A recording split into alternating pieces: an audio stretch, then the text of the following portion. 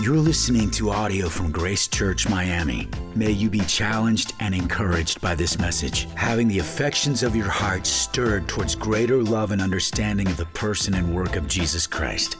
If you'd like to check out more resources or donate to this ministry, please visit gracechurch.miami.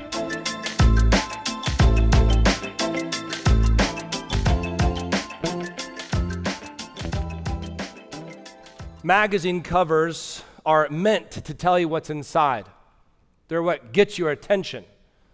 Classic example of this is when you go to the grocery store. You're waiting in line to make the purchase you intended to make with the food that's in your basket or your cart that you intended to buy. But in addition to all of the sweet delicacies around you are magazines enticing you. They're making invitations to lure you, to promise you information, knowledge about people, about your own self, about life around you, information in the world, people's biographies. One cover of Outside Magazine tells me what's inside when it talks about how to see the world on a teacher's salary. You're like, wow, really? The whole world? It also says how to build a mountain cabin. You're like, that would be different in Miami. It also says how to trek Everest and so much more. You're like, I just would be happy with Everest. But it's offering me more. I like to read and subscribe to all different kinds of magazines. Over the years, these magazines have ranged from National Geographic Adventure to Runner's World to Foreign Policy to Christianity Today. And each of these magazines kind of have the same intention. They kind of list on the cover what you can find in the content inside. If we're to think of the book of Jonah like a magazine, we'd have to ask the question, what would be on the cover of the magazine? What would be sort of the baiting article titles that we could imagine being stated there? How to get eaten by a giant fish and live to tell about it. Or lessons on runaways and why coming home is always better. Or prayer life. Cold? Here's top 10 tips that can jumpstart your prayer life. We can imagine that these would be the titles for a magazine cover over the book of Jonah. Friends, we come this morning to our final chapter in the book of Jonah, and we want to see it for ourselves and learn it accordingly. In a few short weeks that we have spent together in the book of Jonah, we have been faced with the character of God and, humbly, the character of man. Not just one man, Jonah, but in a spirit of transparency, all men, like you and like me. We've learned about grace and mercy, sovereignty and patience, wickedness and rebelliousness in its many forms. And we've been shocked to learn how we can relate to a soggy prophet and a hedonistic people like the Ninevites. We've also seen how Jesus not only looked to Jonah as a reference for his timeline in the tomb, but also how he provides a counterexample of one who is willing to go where no one else would go, or be qualified to go ultimately. Jonah is chock full of drama and intrigue. What we find is the most shocking is that the offense that the prophet takes at mercy, at patience. A prophet be shocked by these things? Well, that's where our passage takes us this morning. If you've not done so, open your Bibles to Jonah chapter 4. Jonah chapter 4. If you're new to the Bible, Jonah is a 4-chapter summary of the life of Jonah, not the entire life, but a section of his life. It's in the Old Testament in a section known as the Minor Prophets. Minor just based on size, not the significance of their story. Comes just before the pages of Matthew, the beginning of the New Testament, but all of the Bible written by one ultimate divine author, God himself. And as we saw Jonah in the previous weeks, let's just remind ourselves of the outline of Jonah. The outline of Jonah is as follows. Jonah chapter 1 and 2, Jonah runs and God saves.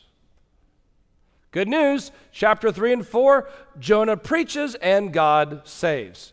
Jonah is different, God is the same. God is saving and saving and saving. It comes now to our text, Jonah chapter 4. If you would, follow along as I read to you the entire 11 verses. Picking up from the end of chapter 3, which we'll return to in a minute, it says the following in verse 1. But it displeased Jonah exceedingly, and he was angry. And he prayed to the Lord and said, "O Lord, is not this what I said when I was yet in my country? That is why I made haste to flee to Tarshish. For I knew that you are a gracious God and merciful, slow to anger and abounding in steadfast love and relenting from disaster. Therefore now, O Lord, please take my life from me, for it is better for me to die than to live." And the Lord said, "Do you do well to be angry?" Verse 5, Jonah went out of the city and sat to the east of the city and made a booth for himself there. He sat under it in the shade till he should see what would become of the city. Now the Lord God appointed a plant and made it come up over Jonah that it might be a shade over his head to save him from his discomfort. So Jonah was exceedingly glad because of the plant. But when dawn came up the next day, God appointed a worm and attacked the plant so that it withered. When the sun rose, God appointed a scorching east wind, and the sun beat down on the head of Jonah so that he was faint. And he asked that he might die and said, "It is better for me to die than to live." God said to Jonah, "Do you do well to be angry for the plant?" And he said, "Yes, I do well to be angry enough to die." And the Lord said, "You pity the plant, for which you did not labor, nor did you make it grow, which came into being in a night and perished in a night. Should I not pity Nineveh, that great city, in which there are more than 120,000 persons who do not know their right hand from their left, and also much cattle?" The end.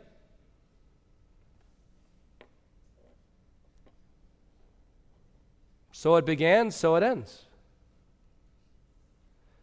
As we look over this, we see so much to learn here. Jonah 4 is teaching us, really giving us a front row seat, the 50-yard line of this match, if you will, this game between Jonah and God. The problem is that Jonah has entered into a league by which he is not qualified. This is like a child who is barely eligible for bantam football. Some youth football league is going to enter into a debate of a discussion about the legitimacy of his game with an NFL commissioner. It's way outside of his depth. He has lost his bearing. You could even say lost his mind and forgotten who he's speaking with. Verse 1 shows us how Jonah not only gets off on a bad foot, but also proceeds from a sinful heart.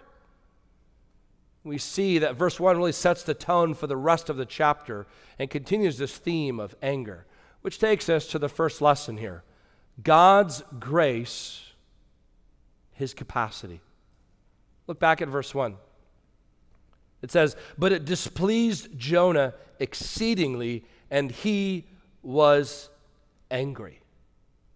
Now, to be fair, chapters and verses did not come along in the record of the Bible until many years after the Bible was written, given as an organizational tool by which we still benefit today. The original writings had no chapters, had no verses. So if we may see as the original writer wrote it, let's look back, if we can, at the end of chapter 3. End of chapter 3, after Jonah preaches arguably the shortest sermon in history, says in verse 5, the people of Nineveh believed God. And then it says in verse 10, when God saw what they did and how they turned from their evil way, God relented of the disaster that he had said he would do to them, and he did not do it. And Jonah's response, anger. He's angry.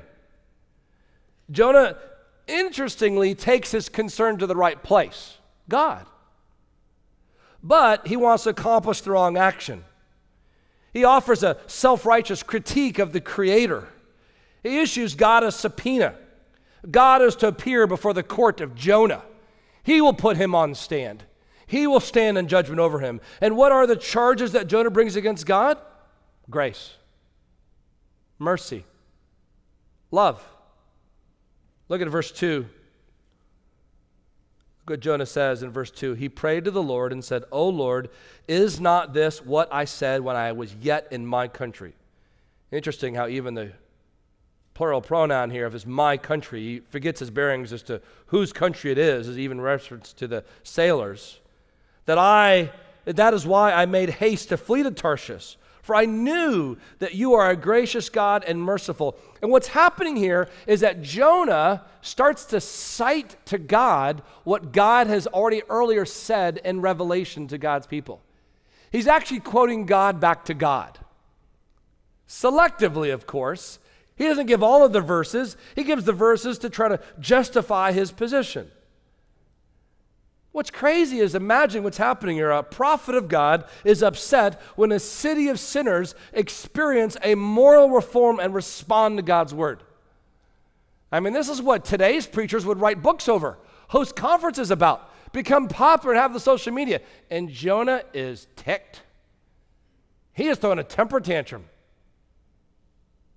It describes in verse 1 this exceedingly angry. He is more than just upset. He's more than just bothered. He's so mad, verse 3, he wants to die. And this is where the Bible just again tells us the truth in a way that you're thinking, this has to be led by God, because if this is written by men, the PR agent of the Bible is doing a horrible job. Following God will always make you happy and wonderful and live a great life. Obeying the Lord will always into the evermore make you want to obey the Lord even more. Jonah was obeying the Lord many years before this time, and yet here he is rebelling. He asked God to put him out of his misery. How miserable? He's like, listen, there's two options. Either they die or I die. And apparently, God, they're not going to die by your hand. So kill me. This is a passive suicide attempt. This is not death by cop. This is death by God. Take me out. If they have to live, then I want to die. I don't want to live in a world, God, where that kind of mercy and grace is seen where I don't think it's deserved. The solution that we need to see here is profound. One writer says, Jonah finds that the time fuse does not work on the prophetic bomb that he planted in Nineveh. He was hoping for a, I told you so, as God rained judgment down on them. Instead, they listened and repented. How bad do you have to hate someone where you would rather die than occupy the same planet with them? Notice it's not God's character that Jonah is struggling with. It's the application of his character that he's choking on. He wants mercy when he's in the belly of the fish. He prays that he might worship God again, and God saves. That's what's so crazy, is that he comes off of a fresh reflection of God's recent salvation of him. Thank you, Lord. I can live again. And now, but if I have to live where they live as well, I want to die. This is a familiar temptation for many of us. I know that God is sovereign, but I resent the fact that I lost my job. I know that God is patient, but why does he not judge the wicked now? I know that God is merciful, but didn't he see what they just did? These are the questions we might not voice with our mouth, but we think in our hearts. Look at verse 3. He says, "O Lord, please take my life from me, for it is better for me to die than to live." It's shocking to consider how much your sin can blind you. Jonah was essentially upset with God for being God. That's why I titled the message today, When You're Mad, God is God and You're Not. Jonah is that mad with God. Bottom line for Jonah, someone's going to die. Either they do or I do. There must be death. Verse 4, God poses a question in response. It's a question that comes up again later from God. See it first in verse 4. The Lord said, "Do you well to be angry?" Later on, it comes up again in verse 9. But God said to Jonah, "Do you do well to be angry?" He's observing this problem of his anger, this dialogue between deity and the creature, between God and his servant. Now, it has been said, perhaps as a turn of a phrase, as a point of way to remember, the problem with anger is it's only one letter away from danger. Let me, if I can, have a bit of a sidebar with you for a minute or two.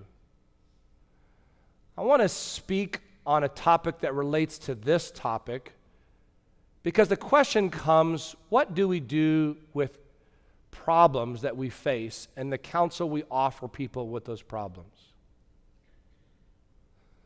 A lot of theories and a lot of ideas and a lot of different means and methods being used in the world today to help people navigate this world. And those often make their way into the church, kind of marrying, if you will, with the scriptures, this amalgamation of the teaching from the world and the teaching from God. And so the question as a case study is, what would you do with Jonah? He comes to you, he is profoundly angry. He's so angry, he's suicidal. What would we tell him?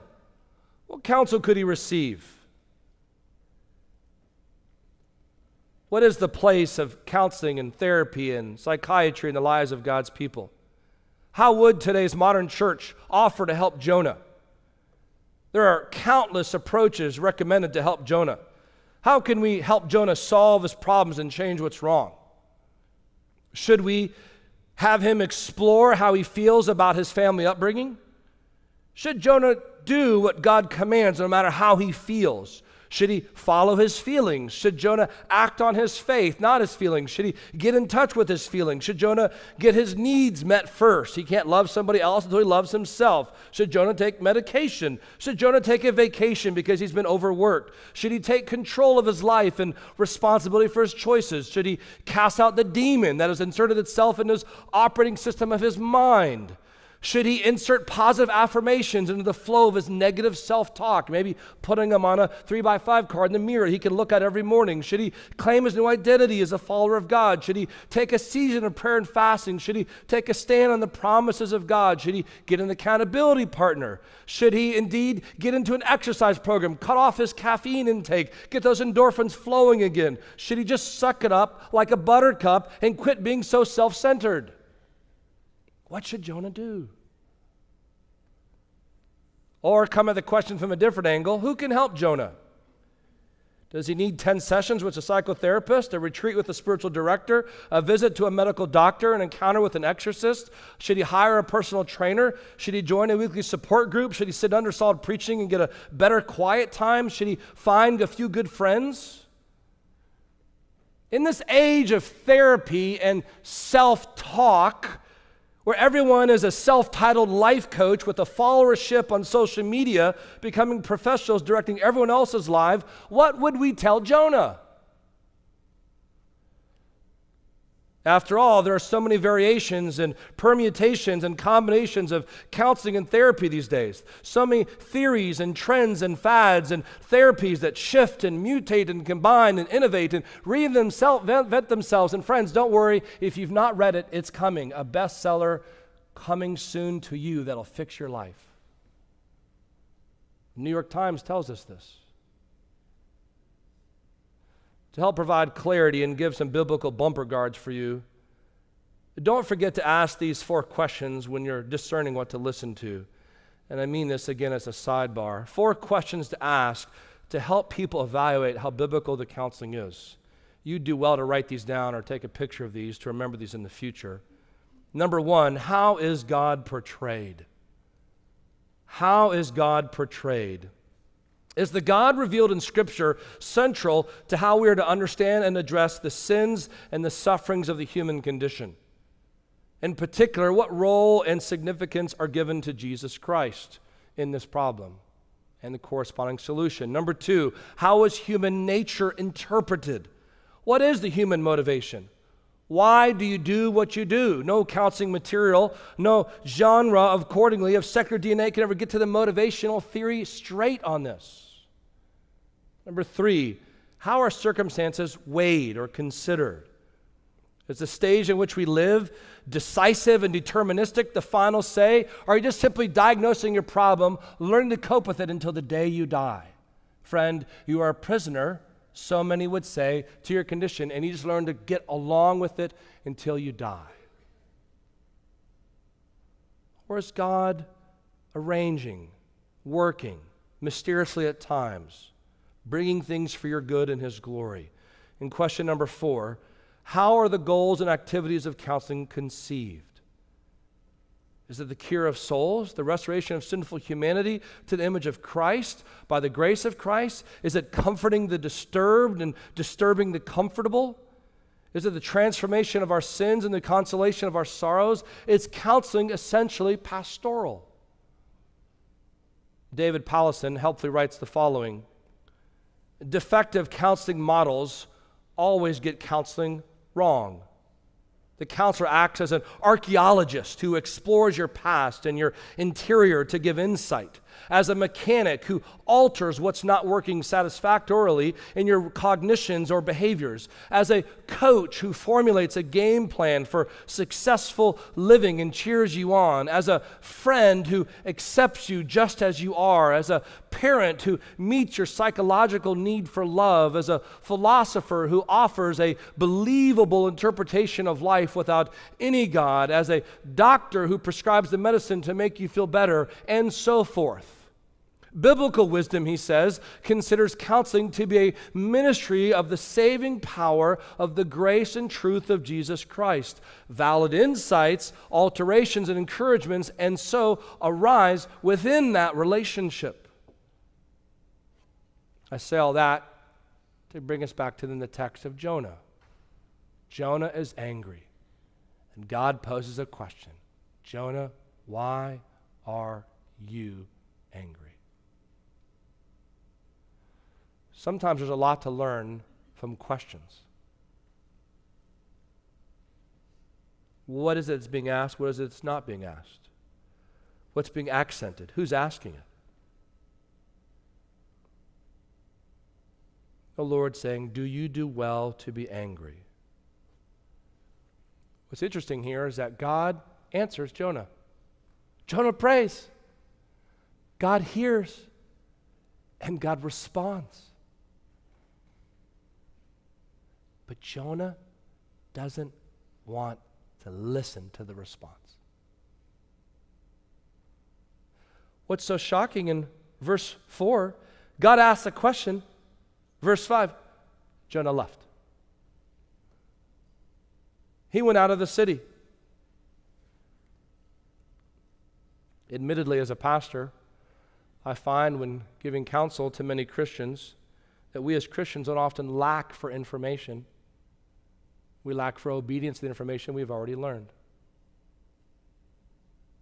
It's not a lack of understanding, it's a lack of believing, of surrendering.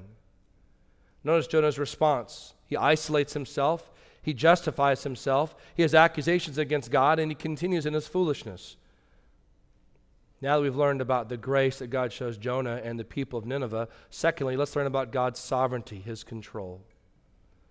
God's sovereignty, His control. Over the previous chapters, we saw God's sovereignty in a number of ways, but let's just highlight His sovereignty over creation. Jonah chapter 1, verse 4, God hurls a great wind upon the sea. Chapter 1, verse 17, the Lord appointed a great fish to swallow Jonah. Chapter 2, verse 10, the Lord spoke to the fish to release Jonah. Chapter 4 now, verse 6, the Lord appointed a plant to grow. Chapter 4, verse 7, the Lord appointed a worm to eat the plant. Chapter 4, verse 7, the Lord appointed a scorching east wind and the sun. What's happening? What's happening is that Jonah is wrestling with God being God. From the small to the great. And he resents God being God. You have to understand, as a prophet, as a follower of Israel, as one who would have been schooled in the teachings of the Torah, and the other teachers would come along, Jonah would be schooled in what we refer to as the Word of God. Consider, though, if you will, this passage from Jeremiah 18 that Jonah would have known. Verse 7 and 8 says, if at any time I declare concerning a nation, this is God speaking here, concerning a nation or a kingdom, that I will pluck up and break down and destroy it.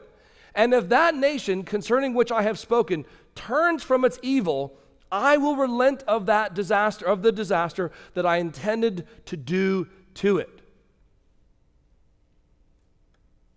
Jonah selectively takes the Bible, gives it back to God, but leaves out the parts otherwise God would know. And Jonah would know, but he doesn't want to talk to God about. God's doing what God does. At every point in the entire chapter, Jonah's attitude stands in complete contrast to God's relationship to Nineveh. And God's question captures the very intention of the book. You can see the question here. He's wanting to know, what is your place in this? God appointing the worm, God appointing the east wind. So just so you kind of get a sense of the feel of the scene. Here's what happened. Jonah preaches, and basically in his mind he's like, I told you so. Just wait, it's going to come. And then he goes and he builds himself essentially a shack, a shed, of course, like a shelter. What's interesting is that word being used here is tabernacle, which is a fascinating historical word, which would be used as a place with God. So there he is, under this shelter, and God appoints a plant to grow up and give shade to this. Jonah is thankful. This is the Middle East. He is thankful. And then God appoints a worm to then eat the plant. So now the plant has died, there's no shade. And then to make matters worse, seemingly, God then appoints an east scorching wind, which is basically like saying a desert wind that comes upon him and overwhelms him. And Jonah is furious. How could you do this to me?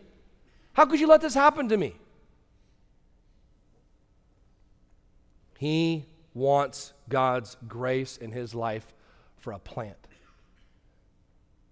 But he does not want God's grace in the life of the Ninevites for salvation. Man, his scales are off. His perspective is so skewed. But isn't that true for you and I so often? The issue is that of grace and mercy. He wanted God's grace in his life, and he's mad that God wouldn't give it, but he's even more mad when God gives it to somebody else he doesn't think deserves it. One author, G.V. Smith, said, God will and does act in justice against sin. But his great love for every person in the world causes him to wait patiently, to give graciously, to forgive mercifully, and to accept compassionately even the most unworthy people in the world. To experience the grace of God and not be willing to tell others of his compassion is a tragedy all must avoid. Messengers of God can neither limit the grace of God nor control its distribution, but they can prevent God's grace from having an effect on their own lives.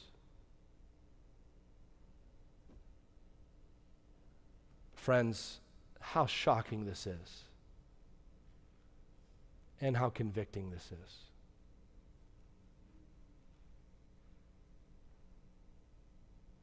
Grace, by definition, means unmerited or undeserved favor. Think with me for a moment. Visualize, if you will, a room. And in this room that's giant are all kinds of treasures, all kinds of gifts. Think of Christmas, all the gifts that come to people in light of Christmas in many different households. But that room is entered through a doorway. You cannot get into that room to get to those gifts, those treasures, than through any other means than to enter in through that doorway. That door must be open to enter into that room to access all of those treasures, all those gifts. And that door has a name on it. It's called grace. And you open that door of grace, and it opens up to a room larger than you can imagine, with more gifts than you can conceive of. It's all there for you. Gifts of love, gifts of forgiveness, of kindness, gifts of patience, of mercy, gifts of answered prayer, gifts of salvation, of forgiveness, gifts of adoption, of justification, of heaven, gifts of being long-suffering, gifts of having Jesus as your high priest representing you, gifts of you having an advocacy with the Father, gifts of the Holy Spirit indwelling you as a comforter and encourager to you. And yet you're saying, I want all of that room, but I don't want to control who gets open that door. I stand as a bouncer, protecting God's gifts from people that I do not think deserve them.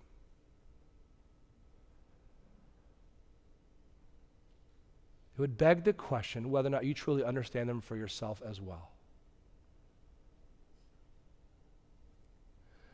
Now, for those of you who are not Christians, this should oddly encourage you.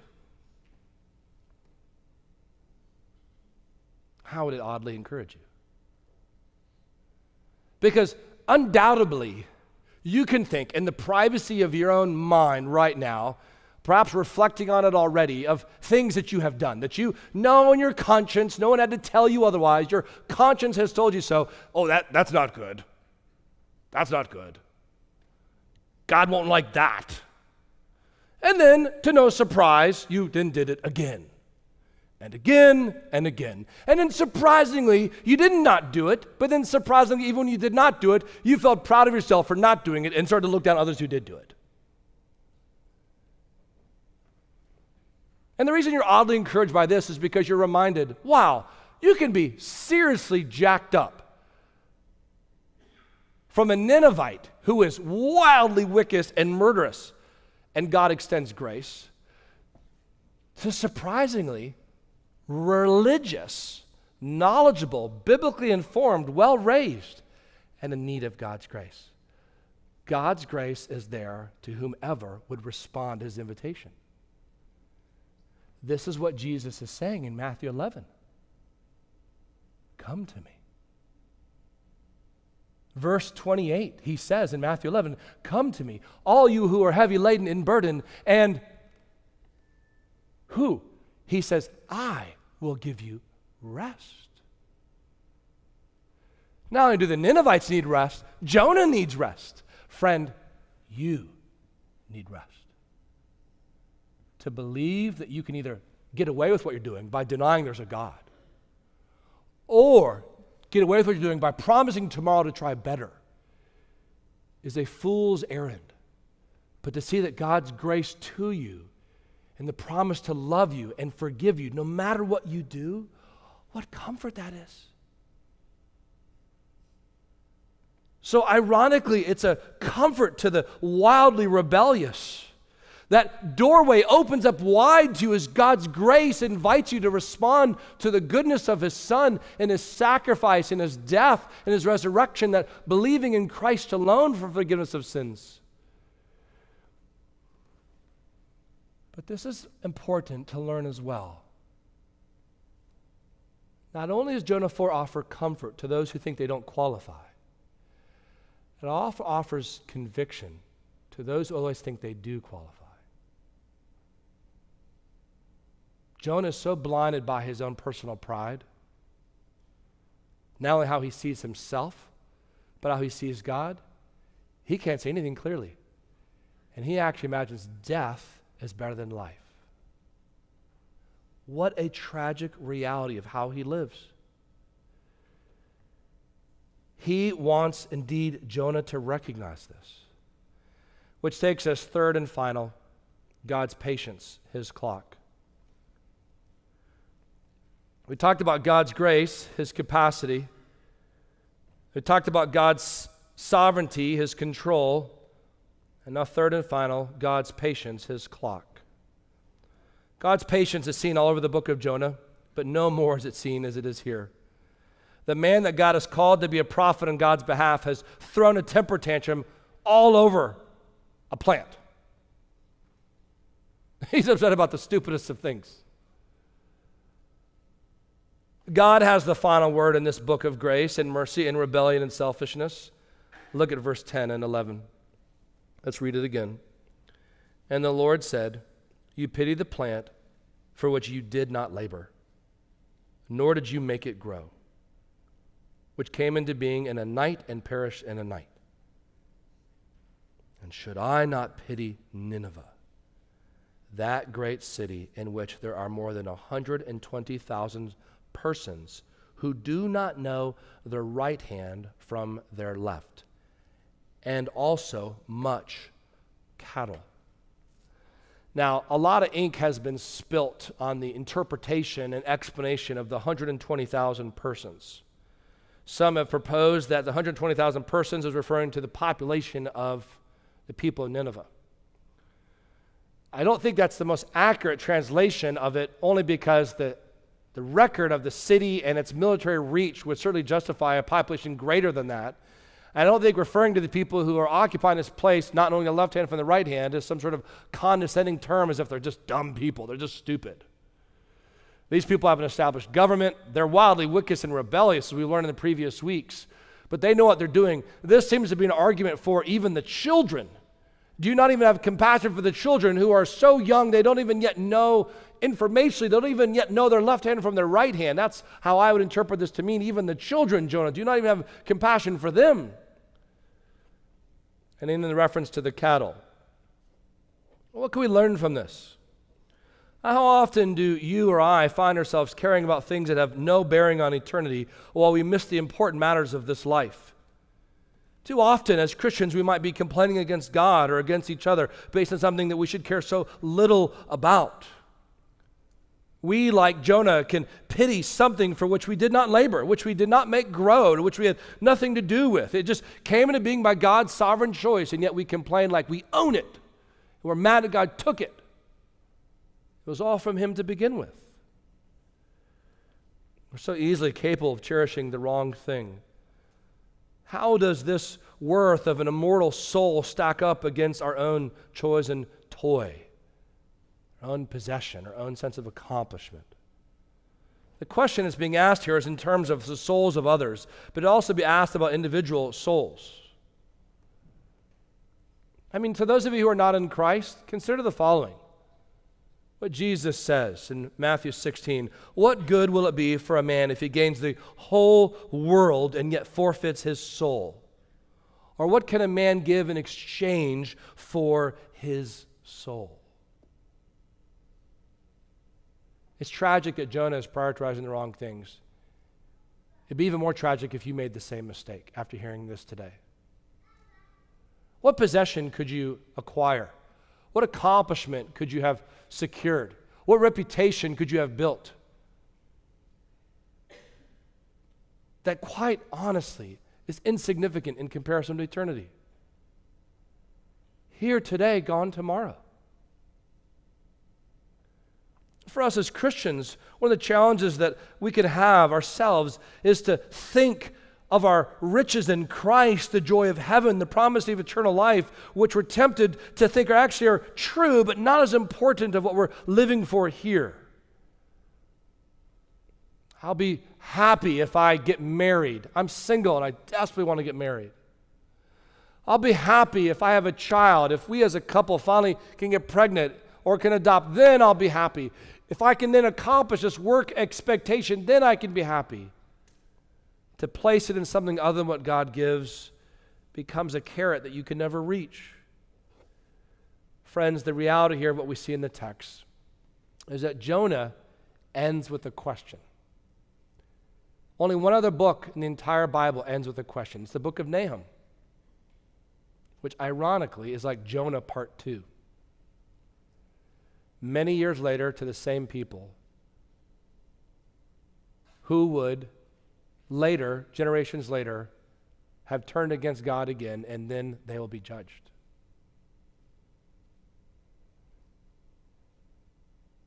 As the book of Jonah ends with a question, so does this sermon end with a question. What will you do? What is God leading you to do today to respond? Is it for some of you to surrender to Christ and give your life to Him that you might be spared from judgment? For others of you, is it to repent of your self-righteousness that you don't want to see others receive the same grace that you have received? What is God calling you to do? And honestly, I don't know that. Only you do. So the question is, what will you do with what God's Word has said to you today? Let's pray.